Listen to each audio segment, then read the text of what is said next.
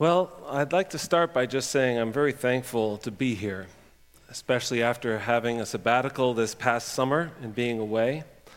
God really worked in my life during that time, and I know He continued to be at work here in Fellowship Church. In fact, I know there are a number of you who started attending this summer, and you may not know who I am, which is fantastic. My name is Karl, and I actually work here. I'm one of the pastors here at Fellowship, and so special welcome to you. If I'm meeting you for the first time, I hope to meet you in person soon. So today I'd like to share with you some of what God did in me during that sabbatical, because a sabbatical for a pastor is not just for that pastor. A sabbatical is actually something that is for the overall health and life of the church. It's something to be a blessing to that pastor and to that family. But it's also something that we're all a part of. We hope that the strengthening and the encouragement that I received would be something that I can use to be a blessing to each of you as well. So it's something we're all part of. I wanted to share some of that during this message here today. Before I go any further, I would like to express my deepest thanks to the elders of our church and to this congregation of Fellowship for all of the encouragement and the prayers that you've given to me and to my family, the support and the care, praying for us while we were gone. I have missed you, and so it's really good to be here. I was so thankful. It's my first sabbatical experience in about 29 years of serving the Lord in ministry, the last 12 of which have been here at Fellowship. I'm so thankful to be back. I'd like to express my thanks to the other pastors and staff as well who picked up responsibilities of mine while I was gone. I really appreciate that work. You're wonderful to work with always. Thank you to the worship ministry and the tech team and ministry leaders for adjusting to me not being around. And I'm thankful to John Schimpf for doing a wonderful job leading worship faithfully week after week and doing such a great job for that.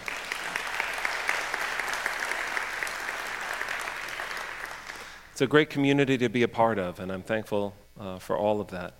Let's have a word of prayer about this message, that God would use it to build up His church. Let's pray.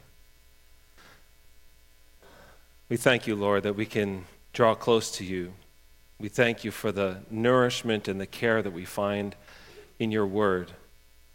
Pray today, Lord, that you would show us more of who you are, more of your truth, and let it take root in our hearts in a way that will bear fruit. Thank you, Lord, that you have plans for this service, even here today, some of which has already been accomplished and some is yet to come. Whatever you wish, Lord, whatever you will, may it be done here the same way that your will is done in heaven. We ask in Jesus' name. Amen. Well, when the elders first drafted their sabbatical policy over this last year and they approved of my sabbatical this summer, they had a goal that I would come back feeling rejuvenated, refreshed, and renewed. And I said amen to that. I mean, that's what I want too. I want to come back rejuvenated, refreshed, and renewed, and ready to go, ready to serve here. So that's what I wanted. So I planned for a long time, many months actually. It was about a year and a half of really thinking through what's the best way to use a sabbatical time so that I would return feeling rejuvenated and ready to serve the Lord.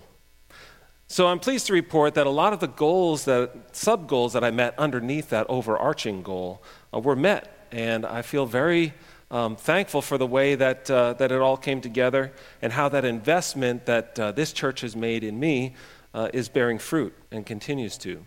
One of the first and foremost goals I had, of course, was to disconnect from the regular busyness and ministry schedule and the demands of ministry schedule and to draw near to God in a very real, personal way. That was really my primary goal, is drawing near to the Lord. So I thought a lot about what are the best ways to pursue this? How do you go after that goal? And so I started back in May with a 5-day solo camping trip in the Adirondacks, alone in nature, by myself, with no cell service for 5 days. Now, for some of you, you think that sounds like a dream. Some of you, it sounds like a nightmare. But for me, it was a dream. It was wonderful. I spent more time praying in 1 week than I think I probably have in my whole life. I spent more time reading Scripture than I probably have in 1 week in my whole life. If I was tired, I took a nap, and then I woke up, and I enjoyed just being alone with the Lord. It was restful. It was solitude.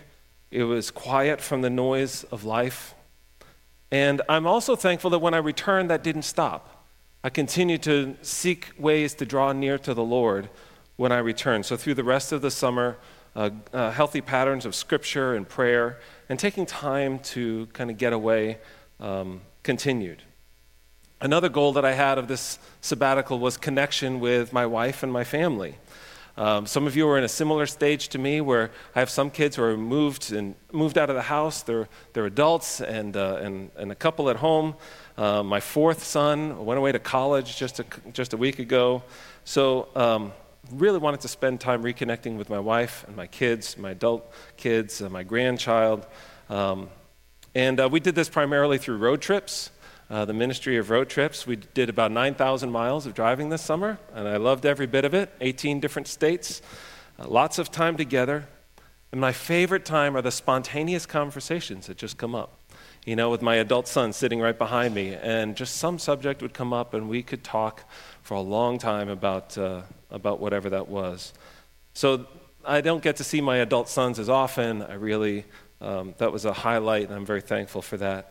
I was able to spend several days with my oldest son and working on a building project at his house. So I got to sleep over and just work dawn to dusk on this building project with him, working and talking together. We had time to visit with extended family as well, my family in New England, my wife's family in different parts of Pennsylvania. We got to attend worship services with them, which we don't always get to do. So that was a real blessing, and I'm very thankful for that. I had a reunion that came together with my roommates from Christian college, and it's about 30 years since we've all been together, and it was so great. And those men are all still walking with the Lord. We stayed up late sharing with each other, talking about what we've been doing for the last 30 years, and we ended just praying for one another. It was so encouraging and just did a lot for my soul.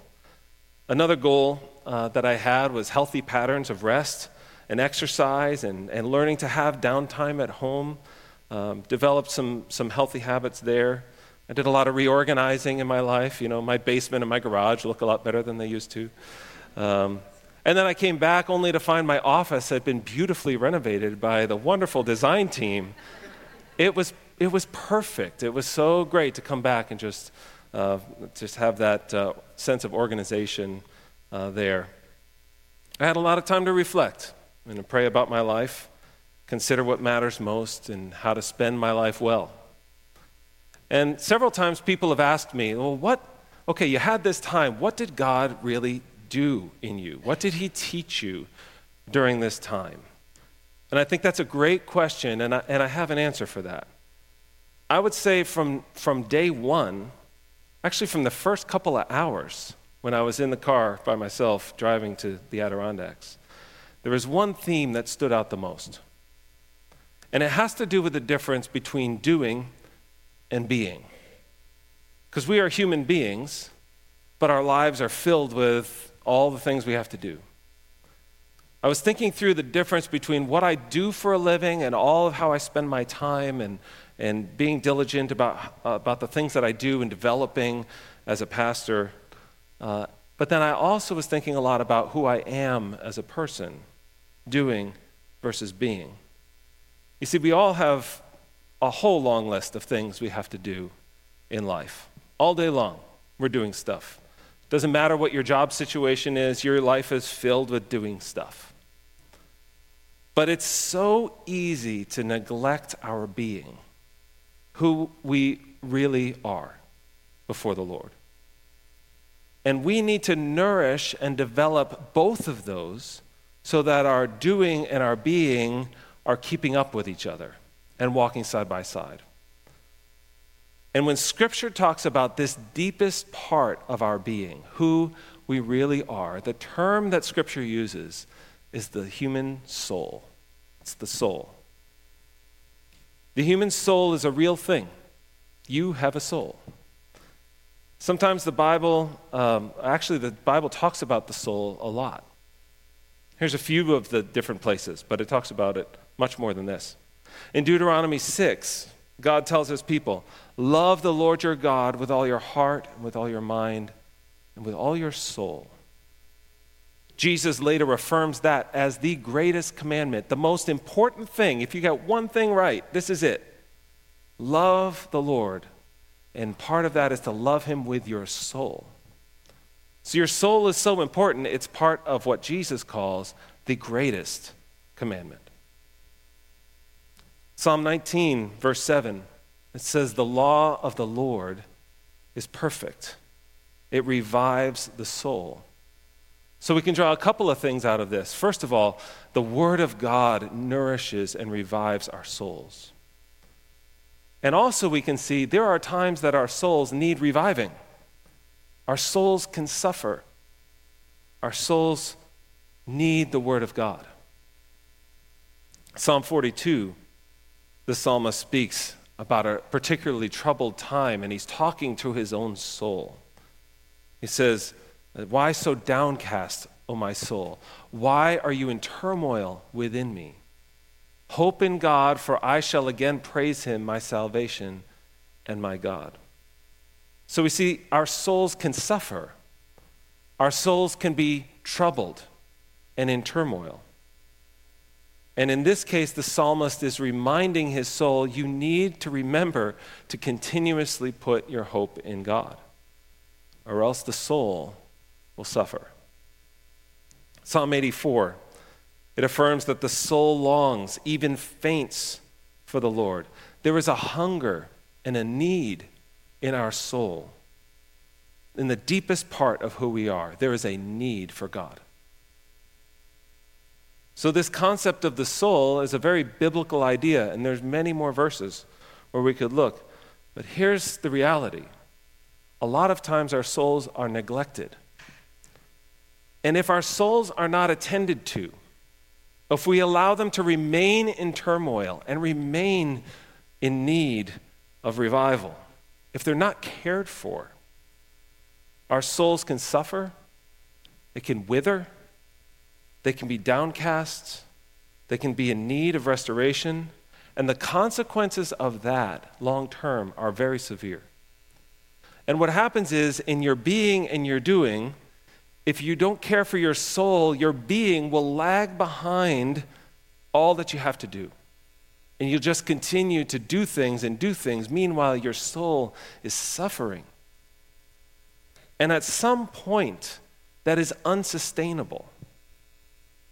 At some point, you start to feel spiritually hollowed out in the inside, like I'm just checking off my to-do lists, but I'm withering away on the inside. It can lead to personal crisis. It can lead to spiritual crisis.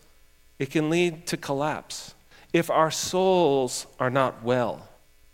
But then life continues on just doing stuff. Then life will become hurried and stressful and empty and meaningless. And we're just filling our days with busyness with nothing under the surface to sustain it. Our being has to keep up with our doing. And it's so easy to neglect our being and just continue doing. Our souls need to be renewed constantly. We must pay attention to them so that our being and doing are advancing in equal proportion to each other. Or else at some point your soul will be crying out for help. Turn with me, if you would, to Psalm 116. And these verses will also be on the screen. But Psalm 116, I'm going to read the first 9 verses. This is where the psalmist is talking about a crisis of his own soul. Here's what it says, Psalm 116. I love the Lord because he has heard my voice and my pleas for mercy, because he inclined his ear to me. Therefore I will call on him as long as I live. The snares of death encompassed me. The pangs of Sheol laid hold on me. I suffered distress and anguish. Then I called on the name of the Lord. O Lord, I pray, deliver my soul. Gracious is the Lord, and righteous. Our God is merciful. The Lord preserves the simple. When I was brought low, he saved me. Return, O my soul, to your rest, for the Lord has dealt bountifully with you. For you have delivered my soul from death, my eyes from tears, my feet from stumbling. I will walk before the Lord in the land of the living. This psalmist was experiencing a severe crisis, a crisis of the soul, and he cried out to God for help. O Lord, I pray, deliver my soul, he said, and God rescued him. So in verse 7, here is what the psalmist says to his own soul, and remember these words are inspired by the Holy Spirit. Return, O my soul, to your rest, for the Lord has dealt bountifully with you. So let me ask you, is this what you need to hear today? Is this why the Lord has you here today? Do you hear God calling to you from this text? Return, my soul, to your rest. Your soul will not find rest by working harder. Your soul will not find rest by striving harder. Your soul will not find rest by trying to squeeze more activity into your day. Your soul will find rest by returning to God. Being, not doing. Being with the Lord, not doing. You cannot sustain your life by doing, while at the same time neglecting your soul. Your soul needs rest, restoration, revival, and you cannot find it by just working harder. God is calling your soul to find its rest in him. As Psalm 23 says, the Lord restores my soul. This is what God does, and it's what only God can do. The cure for a neglected soul is to return to the God who is inviting it to find his rest.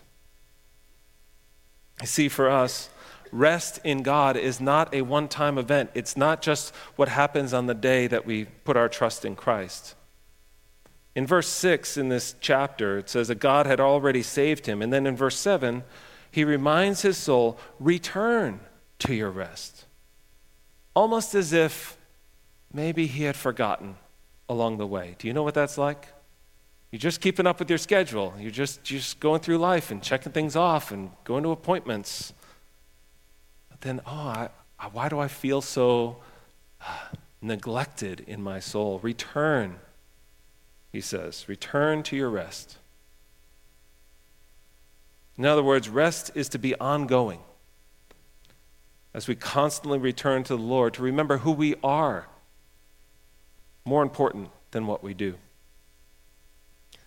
In verse 2, he says, I will call on him as long as I live. This is an ongoing call and an ongoing invitation.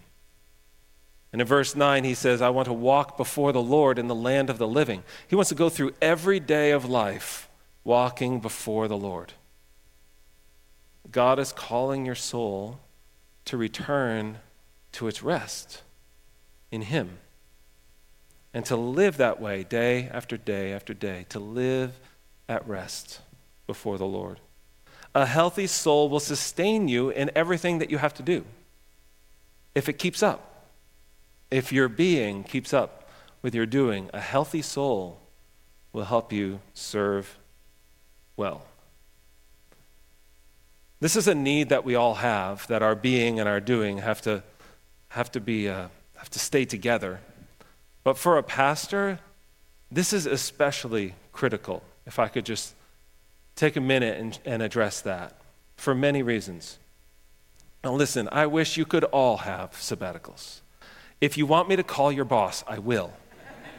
And I'll say, it's a really good idea. But one of the reasons why I believe pastoral sabbaticals are especially important is that this connection between being and doing is exceptionally deep.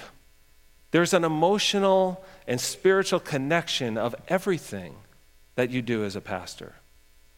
Everything that I do as a pastor in ministry involves my soul. Like it's a part of it, but it's still distinct.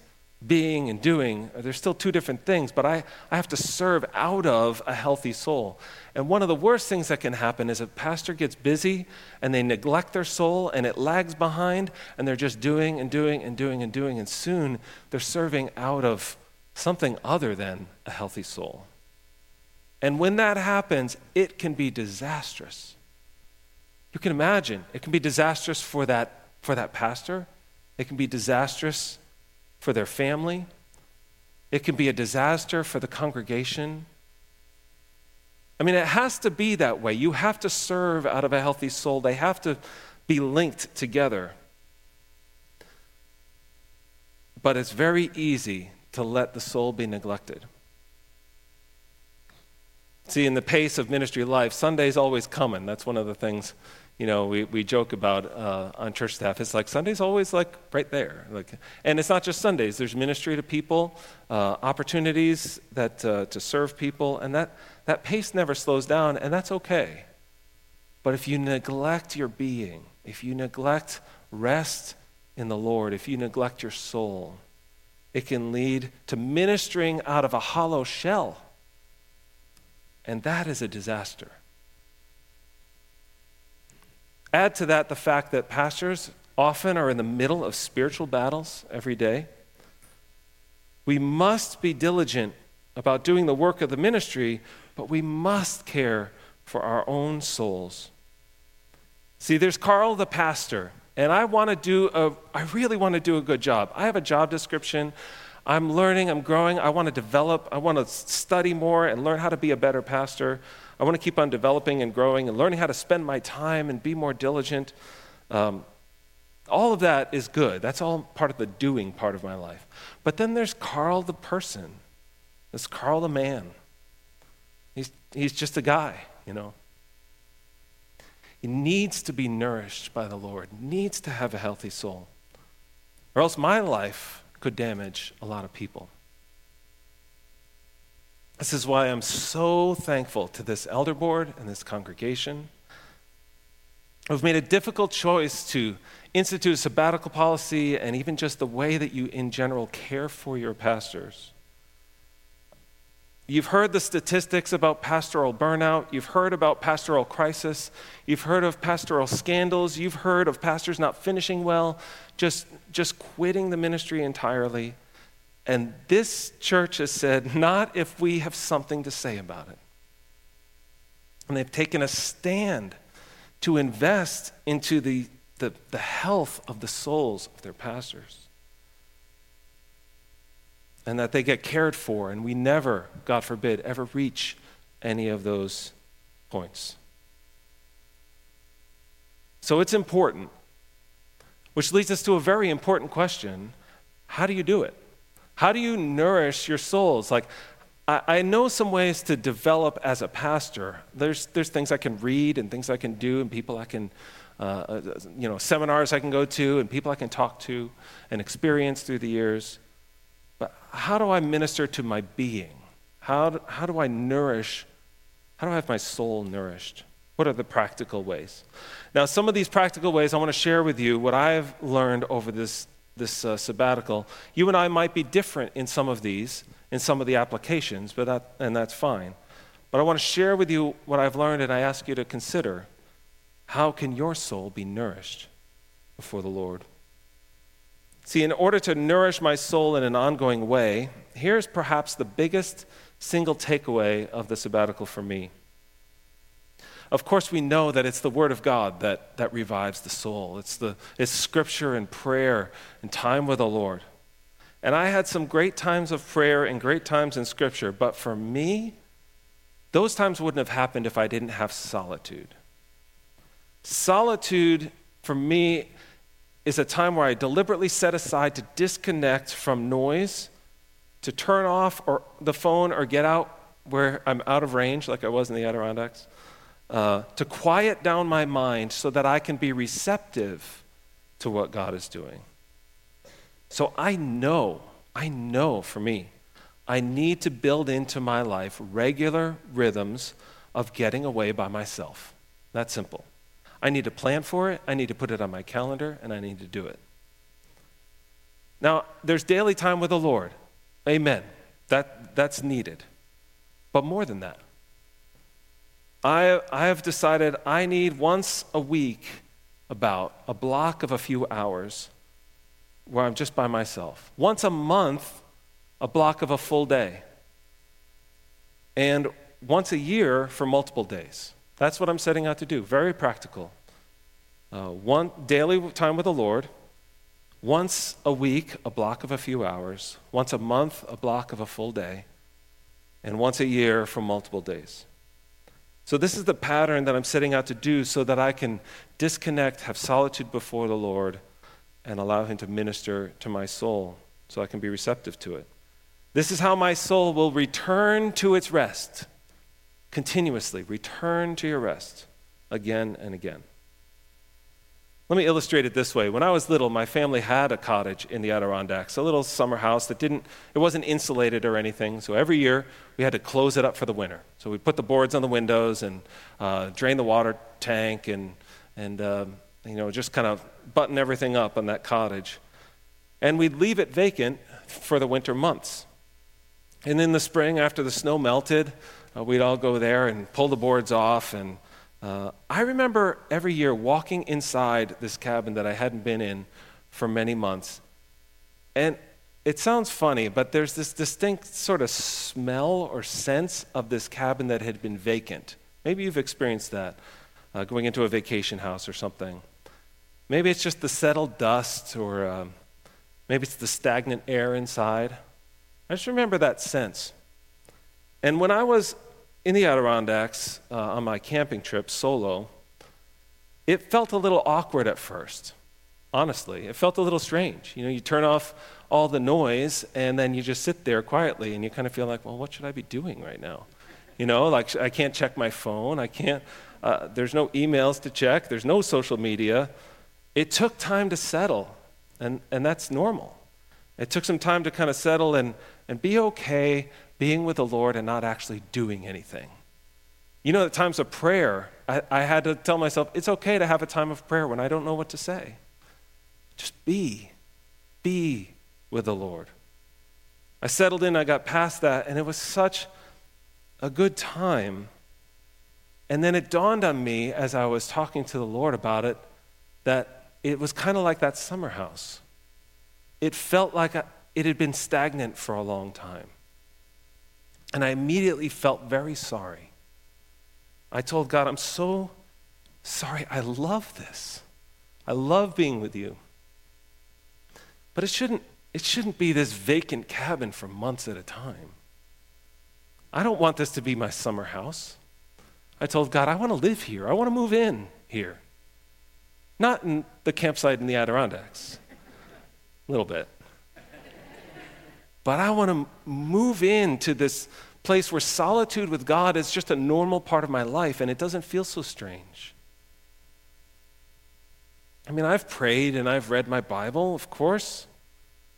But for me, this time of solitude was different because everything else was closed off. And I could just breathe and be with the Lord. I don't want times of solitude with the Lord to be a once in a while, but a regular routine. And it could be at home or in a park or wherever, extended blocks of time to be with the Lord as part of my regular routine. So that's one just huge takeaway for me, and I hope it encourages you. The second thing I learned during this time, as I already suspected, is that the constant noise of life is a problem. Time wasters, time fillers. I don't know what yours are. I know what mine are. if you don't pay attention to it, they'll just fill in all the gaps of your day. And so you'll end up spending your whole day and never stop doing stuff.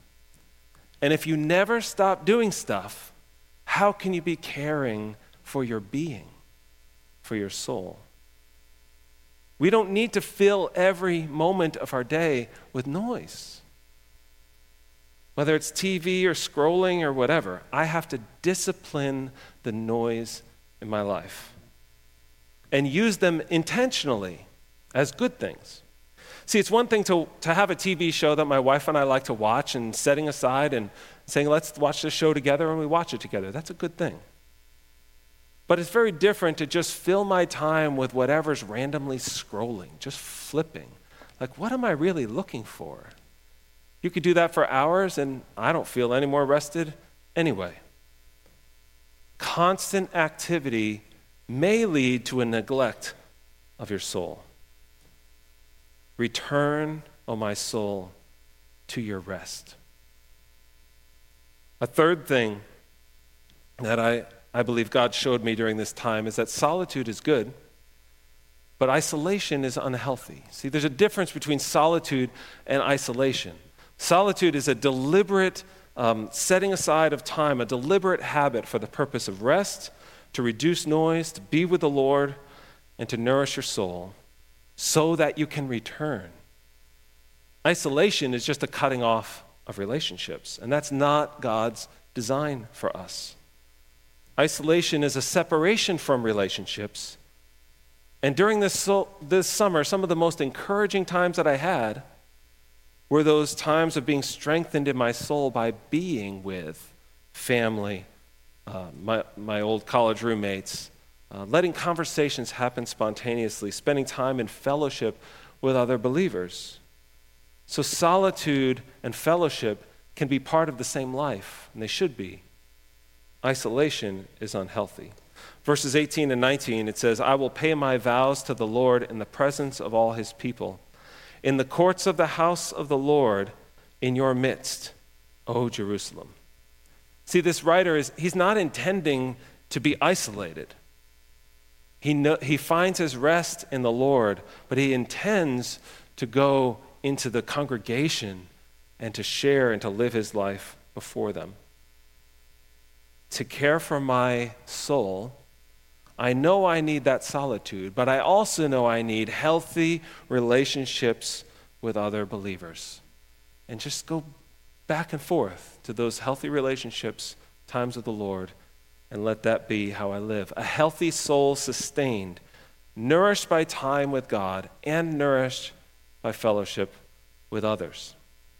That's how God has designed our souls.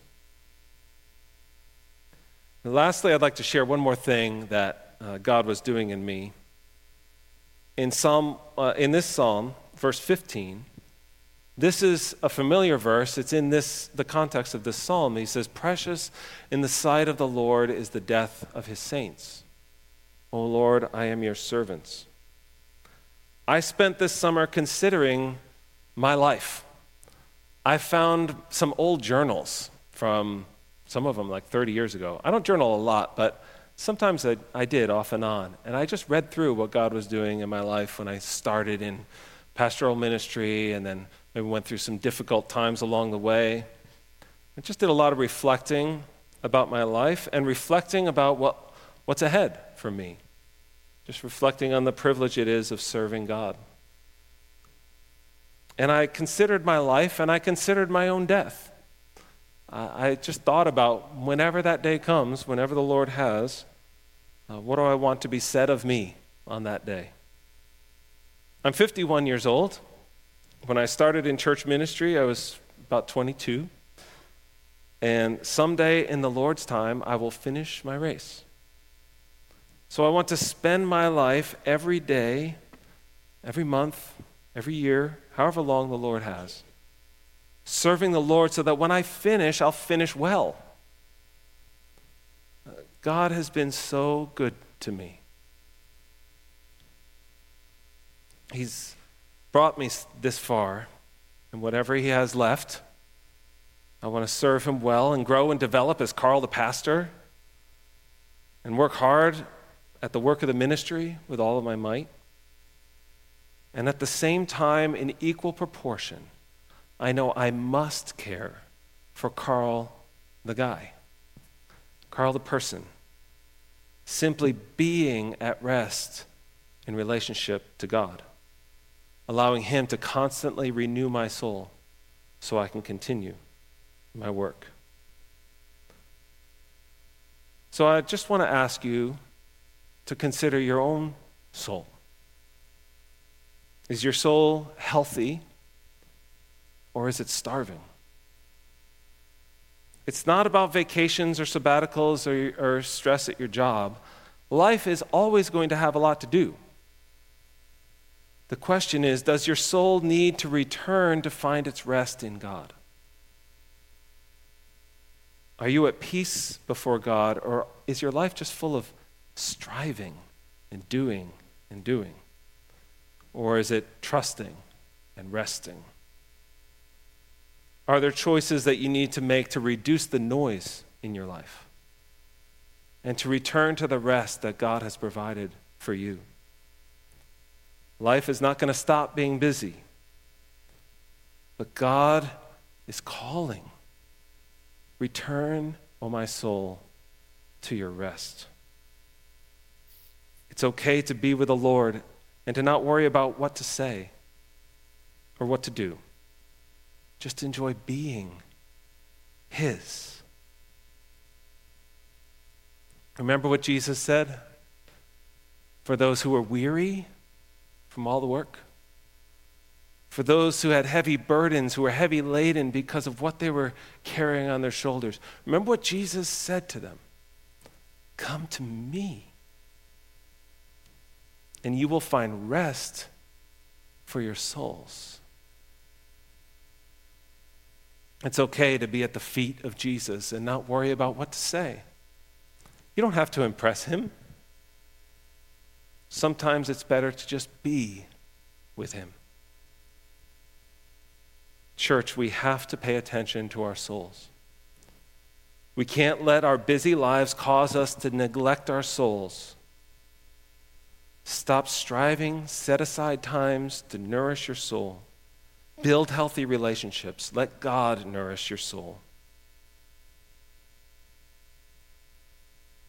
I think it's important that we just have a moment to take a breath before the Lord. Would you just join me and bow your heads and close your eyes, and let's just have quiet for a moment before the Lord.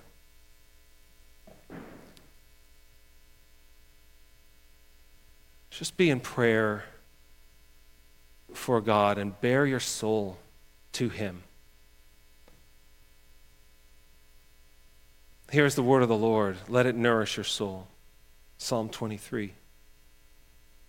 The Lord is my shepherd. I shall not want. He makes me lie down in green pastures. He leads me beside still waters. He restores my soul. Let's take a moment before the Lord in prayer.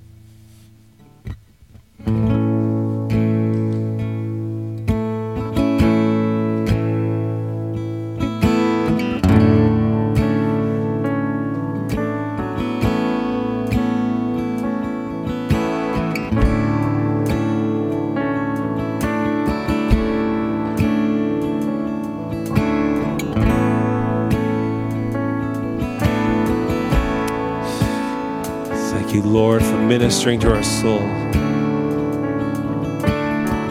We stand together. I'm finding myself at a loss for words.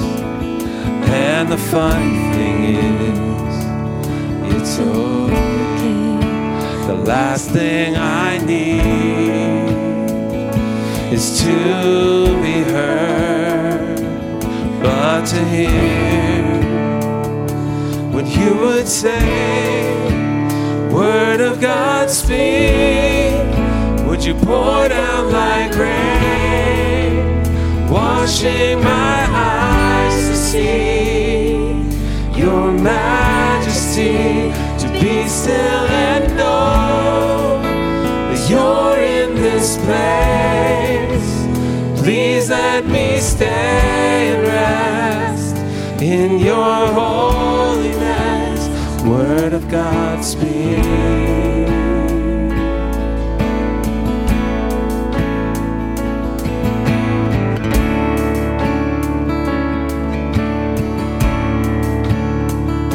I'm finding myself in the midst of you, beyond the music, beyond the noise. All that I need is to be with you, and in the quiet to hear your voice. Word of God, speak. Would you pour down like rain, washing my eyes to see your majesty, to be still and know that you're in this place. Please let me stay and rest in your holiness. Word of God, speak. Would you pour down like rain, washing my eyes to see your majesty, to be still and know that you're in this place. Please let me stay and rest in your holiness. Word of God, speak.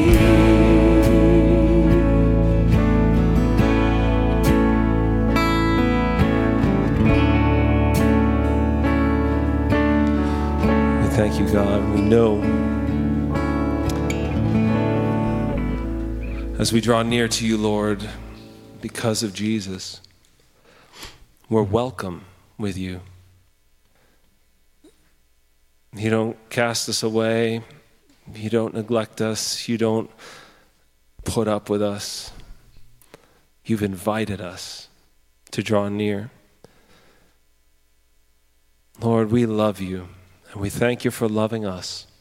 I pray that each and every person would have the experience of you restoring their souls so that they can serve you well and serve you with every moment of their lives. Bring glory to yourself. Strengthen us as we go. Thank you for your church. Through the name of Jesus, our Savior, we pray together. Amen.